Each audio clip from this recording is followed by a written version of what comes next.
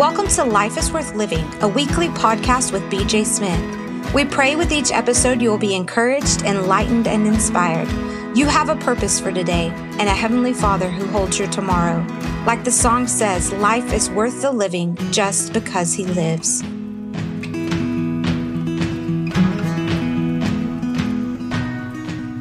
I want to begin today with Psalm 73 and verse 2, where David said, "But as for me, my feet were almost gone, my steps were nearly slipped."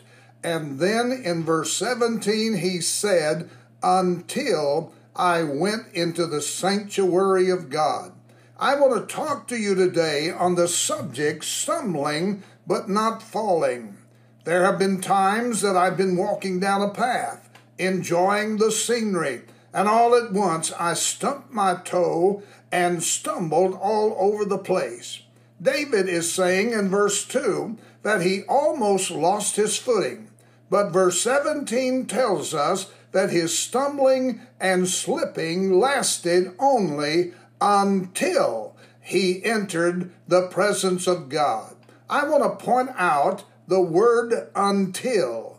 It is the word that suggests a transition from being down and out of touch with life and moving to being up and in touch with Jesus, who said in John 10 and verse 10, "I have come that you might have life and have it more abundantly."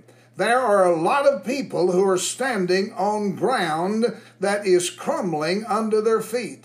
The first verse of this psalm acknowledges that God was a good God to His people. But then he said, "But as for me, I have lost my grip on life. I am going downhill." These words of David describe many Christians who have these feelings but have not verbally expressed them. The context of Psalm 73 reveals why David felt this way. He was envious because the wicked prospered and they didn't seem to have as many troubles as God's people were having. Have you ever wondered why your wicked neighbors seem to have more money than you do? They have a beautiful home, expensive cars, and they have more things than the heart could wish for. God's people were saying, "Does God even know that the ungodly are prospering more than God's people?" David even had thoughts that his godly living was in vain. But in verse 17, it says that his slippery slope of almost throwing in the towel only lasted until he entered into the sanctuary or into the throne room of God's presence. In God's presence is the place where God puts His arms around us, and we are made to know that we're not just loved, but beloved. God loves the whole world, but believers are beloved and have entered into His favor and grace. If we live outside of His presence, we will have doubts until we enter into His presence. Psalm 16 and verse 11 says that in His presence there is fullness of joy. You're in His presence when you meditate upon His Word. Do not speed read the Word of God.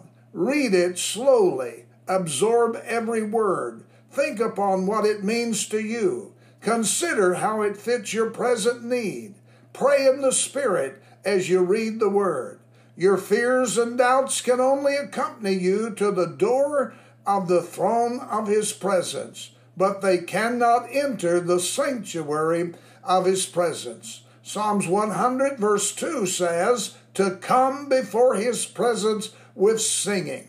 It is good to sing praises to the Lord as we enter His presence in the Word of God. Your doubts, depressions, discouragements, fears, and worries only last until you come into His presence, and He puts His loving arms around you and pulls you close to His heart. Then the troubles of earth will become dim in the light of His glory. Ladies and gentlemen, I proclaim your life will be more worth living because Jesus lives. Thank you for listening to today's episode of Life is Worth Living with BJ Smith. We hope you enjoyed it, that you shared it with a friend, and that you've subscribed, because every Wednesday is a new episode of encouragement, enlightenment, and inspiration, reminding you that life is worth living just because He lives.